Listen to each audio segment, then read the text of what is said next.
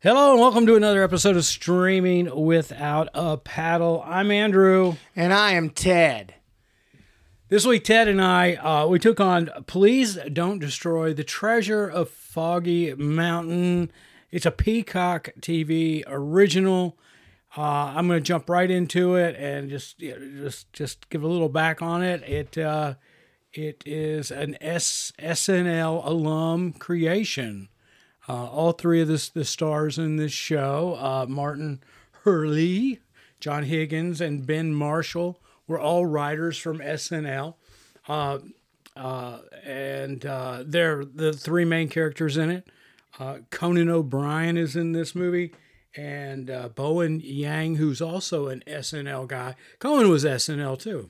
Yeah. He was a writer. Megan Stalter is not SNL, but No. she's in every other comedy thing there is. Yeah. So I imagine she's like a UCB person or something. Yeah. So anyway, and this is produced by Judd Apatow. Mm-hmm. And when we saw this movie, we watched it all the way through, and then we looked at the end credits, and it said Judd Apatow on it, and I was like, oh, I get it. Oh yeah, I get it. Peacock was so happy to have Judd Apatow do something for them. I wouldn't. I'm not dissing on Peacock. No. Because if Judd Apatow came to me and said, "Hey, I want to do this movie," I'd give it a good read, and if it read well, I'd say, "Yeah." Yeah, me too. He produces a lot of hits. And I would say, "Have free reign. Bring me back something. I'm not here to judge you." First of all, I'm going to say this is the best comedy I've seen in at least 5 years. I can't think of the last comedy I saw before this that was this good. Straight up comedy. This is a straight up comedy. Okay, I've called certain shows, movies that we've watched just stupid. Okay? This was not stupid. No. This was intellectually dumb. I mean, it was, because it was so funny. It was so well written. Yeah. I mean, it's, they took a microscope to every word, every action. And you know what I loved a lot about it was kind of cut like a YouTube video. A little bit, yeah. I mean, it was just hard cuts. It was just, there was no transitions. No, it was scene. Sketch, There was no B-roll on this movie. And yeah, there was no B-roll at all. No B-roll. And oh God, when their car wouldn't start and they all started skating down the street, I lost it. I mean, immediately I was like in. All right, before we get really deep into this, because it was a very funny movie, here's the premise, okay? And I'm going to add a little flavor to it, but three best friends growing up together from childhood. From fifth grade. Fifth grade, all the way, they're in their mid-20s now, and they've stayed together through thick and thin. But now, they're out of high school, and they all work together at the same place, which is one of the character's father's sporting goods store, and who is played by Conan O'Brien, the father, and he plays Ben Marshall's dad in this movie. But anyway, they're all kind of going their own way, because Ben Marshall's character is trying to mature enough to show his dad that he's responsible. And John Higgins' character, John, I love that about this movie too. They just use their first names. Yeah. Martin in the movie, Martin in real life. Ben in the movie, Ben in real life. Why would you change the name? Well, I've been Ted in like 5 different movies. Okay, things. there you go. So at one point I was Ted, Jed, Ed in the first 3 things I did. So anyway, and John Higgins, he's got a girlfriend. So, they're kind of going their own way. And Martin, he's feeling kind of alone, left out, because he's not ready to break up the band. No. John is feeling that. Martin is right. the Okay, one you're that right. I'm has sorry. the girlfriend. Right. Anyway, so he's doing what he can to keep the unity together. And then back when they were real little, when they were in 5th grade, 6th grade, whatever, 8, 9 years old, they found a compass, and they just thought it was a compass, but in later life, they've come to realize that that compass was the key to solving the buried or the treasure of Foggy Mountain. And they go look for it. That's all I'm saying. I mean, I'll say more than that. The greatest thing is they find it and there's an hour of the movie left. They find that treasure in the middle of the movie. Right. And then it's just like ridiculous stuff after ridiculous stuff that they run into. And it's... Again, it was so well written and directed. I forget who directed it. But anyway, it was so dumb. It was and so funny. It was great. But here's my twist. Here's my twist, Ted. There have been so many movies about swapping places, 13 going on 30, 17 again, all those movies. Conceptually, these three basically froze with the mentality of a 12-year-old into their 20s, pretty much. And so I kept waiting for this. Okay, they're kids in adult bodies because that's exactly how they act. But yeah, I mean that's my twist to it. They're 12-year-olds grown up. But when I was 26, I know it just depends on where your life leads you, and a lot of people are full-blown adults with children at 26. Yeah. I mean, responsibility. Me and my friends were not. Like, no, I mean, yeah, we weren't this bad, but I mean, we were pretty, like, there's a great part at the beginning. They have one of those things they have at like Dollywood that you can fly in a flying suit. And he's like, I brought the Trulies, let's go flying.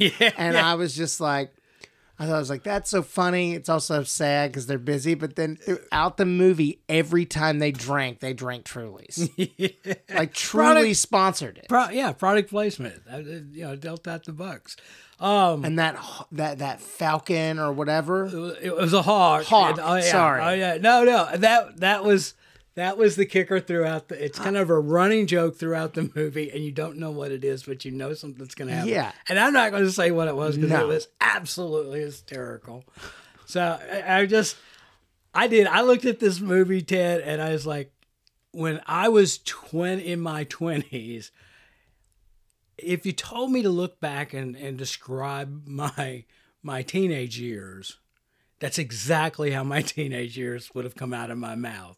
Yeah. But, I mean, obviously there was a lot of things I couldn't do, like, drink the Truly. I could, I guess, drink Trulies. Well, you could drink a Bartles and James. And, yeah. But, it's like those kind of adventures. Yeah. That storytelling is perfect. Yeah, I mean, like, oh, this is our last hurrah. Let's go on a trip to go find this thing. I mean, come on. We've all done that. I mean, they're all so funny differently. And they have this whole thing. What is Martin's name when he turns into like Lawrence. Oh, you don't want. He didn't do the Lawrence anymore because Lawrence just kicks everybody's ass and drinks all the liquor and then he's good to go. And I was like, shut up. And then when he turned into Lawrence, I was like, I'm done. And he would just turn and be like, what are you guys doing? I came here to kick your ass in. And I was just like, come on. I love these three guys. I want them to make like 10 more movies together. Yeah, all three of these guys also reminded me of these, if I was going to describe them, Napoleon Dynamite with personality. Yeah. I mean, well, I thought they're look, if you watch Workaholics, they are the stereotype for workaholics. I mean, like these guys took a lot from Workaholics. Like the redheaded guy's the straight man. Like Anders is he's the brain. Man. Yeah, he's the brain. Martin's the wild one. If you can say that. Yeah, on a leash. Yeah, on a leash. And on then a leash. John is just like the one that won't let it go. Right. I mean, him and Adam Devine, they could be like spitting like character. The younger. Yeah. I want them to play older and younger brother in something. There you go. Because I think their comedy would be so good off each other. Well, I thought the three of these guys worked well together. For this show, though, the three guys were hysterical. But Conan O'Brien. He was great. Oh, my gosh. He was great. Oh, my gosh. Conan O'Brien in this movie. And I'm not a big Conan fan. I mean, I get him. I like him. But I mean, he really, really shined in this movie. And then I think we just saw something recently where Conan made a guest appearance in it, and maybe I'm thinking of something else, but it was just absolutely hysterical. Oh, when his son started he had a big meeting. This is not giving anything away. It's in the first 15 minutes. Yeah. He has a big meeting with his dad where he has to try to sell him on him becoming taking over the store. And he goes, all right, I got an idea. I want to open up a salon for little boys. And it's like, it's just little boys. He goes, that is his breakdown of like, don't ever say that again. Yeah, don't you ever tell that to any other person. Don't you ever say that to another person. I thought that was funny. And I also thought playing the park ranger that was in love with John, Megan Stalter is extremely funny. Yeah. She had some zingers in there. She did. They didn't add anything that the whole dynamic of the two park rangers, they didn't add. I mean, it was important for the storyline. But there was no pop for me with them. There was no, oh my gosh, they're hysterical, and they weren't like Conan that came in. Even I can't pronounce his name from Stranger Things. He does a cameo in it, and he comes in and makes a huge pop. I mean, he does. So does the cult. Yeah. The cult, man. There's a joke in there when they get to the cult.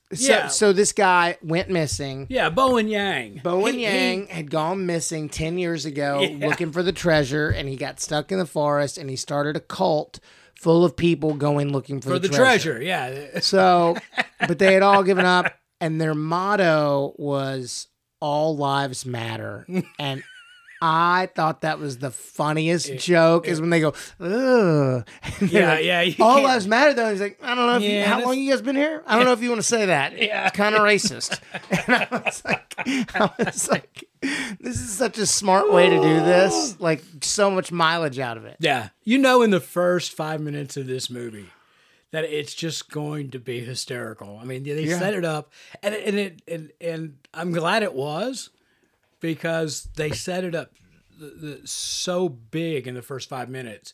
I mean, the car breaking down, them putting on the roller skates, and buying the guy's beer. Yeah, the kid's beer. That was, and then the whole dialogue about, you see those cops out there? They're here for you. They're here because I'm sick of bailing you out. And his friend goes, I'm not going to let you talk to my friend Louise. John, shut up and get away from me.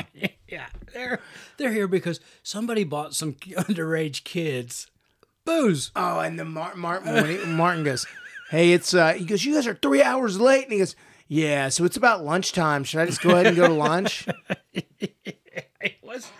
It was brilliant. It was dumb. It was funny. I laughed out loud. I loved it. I mean, this is if I'm feeling down, I'm going to go for this movie. I'm going to watch it multiple times. Yeah, this. I'm going to say it right here. It should be a go-to like Napoleon Dynamite. It should be one of those. You need a good laugh. You need to, because there's so many things I know I missed on the first round of this movie that I'm going to pick up the second time. And it's just going to make it even funnier. Yeah. I want you to really think really hard. What is the last straight up comedy that you thought was good? Yeah, the last one I thought was good was Game Over Man. And you know who it was by? The guys that do Workaholics. Oh, okay. It came out like 5 years ago. Yeah, maybe 4. I haven't laughed out loud like that much. I mean, I laughed out loud a lot. Me too. I was losing it. He goes, they open that door and there's that hair. Is that a hairless bear? Oh my God. It was just like it was one of the most brilliantly written comedies I've seen in a long time. You just wait till you hear the score I'm about to pop. I mean, you wait till you hear it. You're going to be like, and then let's just do something real quick. Yeah. I just saw it, but since we're on camera again, because the strike is not happening right now. You seem optimistic. Yeah. Hopefully it's over. 6.2. I'm gonna go ahead and rate. Is that on what? IMDb? On IMDb. Well, here's the scale on IMDb. There's no 1 through 5. It's 4 through 7. It is. It's 4 through 7. That's it. It's how you put it in there. 4 through 7. 6.1. So 6.1 on IMDb is pretty good. So what did Rotten do on this? What did Rotten do? I bet you critics hated it. I'm not going to budge from my number. Variety 60. I'm just reading you. New York Times 50. All right, now wait a minute. Hollywood Reporter 50. We do this different than most though. We go by genre and then overall. Okay, Roger Ebert 63. More forgettable than it could have been. You know who's not relevant anymore? Roger friggin' Ebert. He's 80 years old. Why is he reviewing anything? Especially a movie with 20-somethings in it. Yeah, that's the thing. I'd love to see what the people that reviewed this look like. What does this guy look like? What do you look like, sir?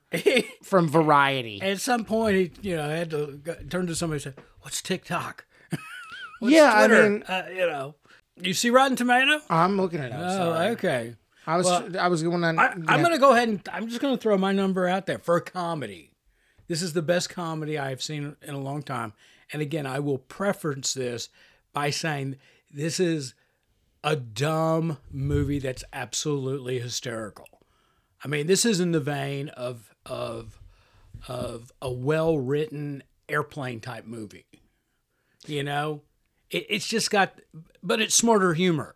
Yeah, it's not. No, it's not slapstick humor. Yeah, and I hate that. Yeah, it's real humor, but it's a dumb movie. It really is. But having said that, in the vein of a comedy, I'm giving this movie an 88 in the vein of comedy. I mean, that high. It's an 88. It's a 97. All right, Ted. It is a 97 as a comedic movie. I'm going to 88. Oh, now in a general scheme of things, that's a different thing. Well, I mean, if I'm going to lump it in there and I'm going to say, hey, do I want to watch? Do I want to watch this or do I want to watch Knives Out, Glass Onion? I would probably choose Glass Onion over this if it's just a general movie.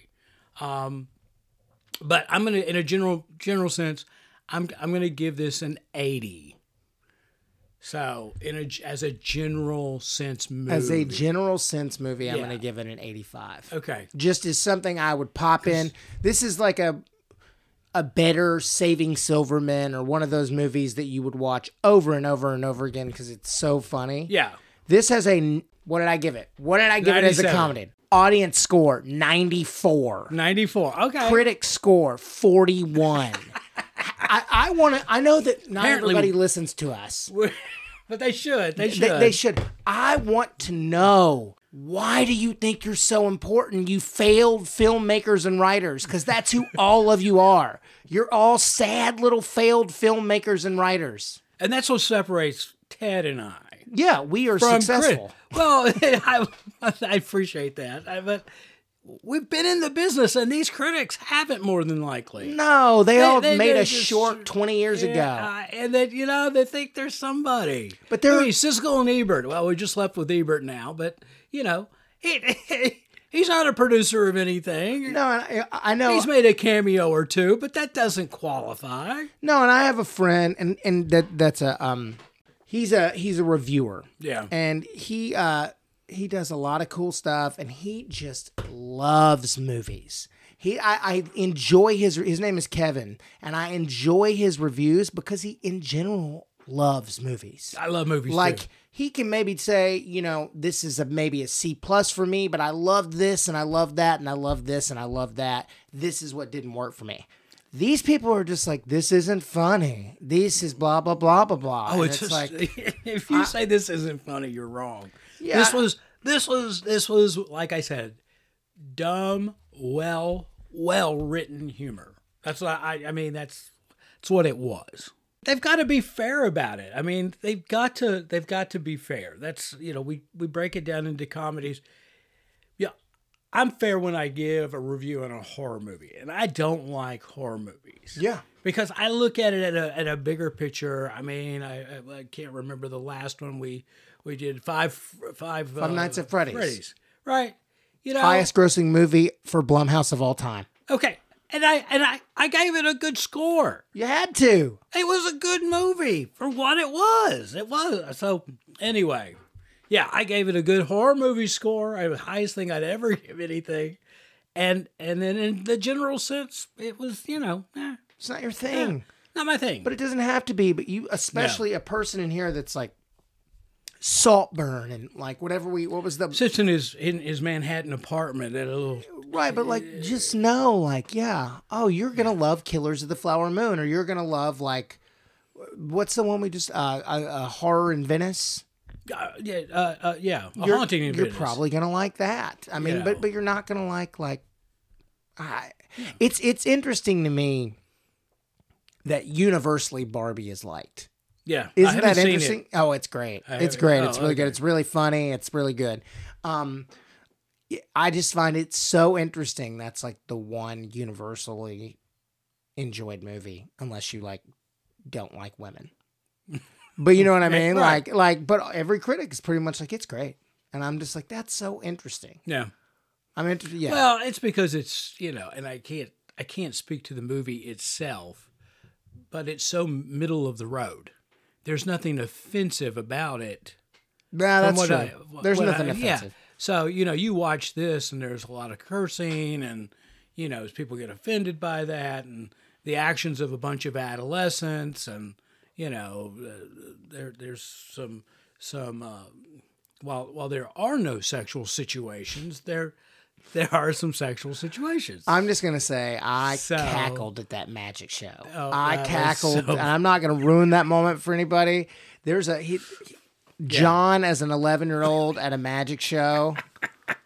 What was he? The amazing John? Was he the amazing? The flaming Jonathan. John. Yeah, something like that. Oh my God. I was like, shut up. Yeah. What is happening?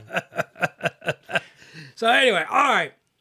We've got to get into the Christmas spirit here and start doing Christmas shows. Oh, let's do it. We got to do that now that we're still not in December yet, so we had to sneak one in.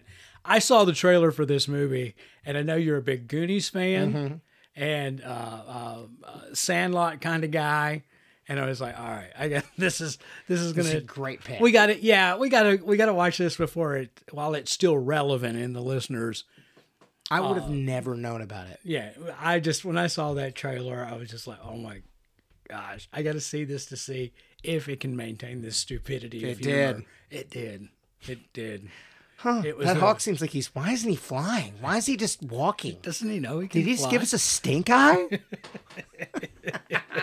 It was brilliantly written. All right. We appreciate you guys tuning in to Streaming Without a Paddle. I'm Andrew. And I'm Ted.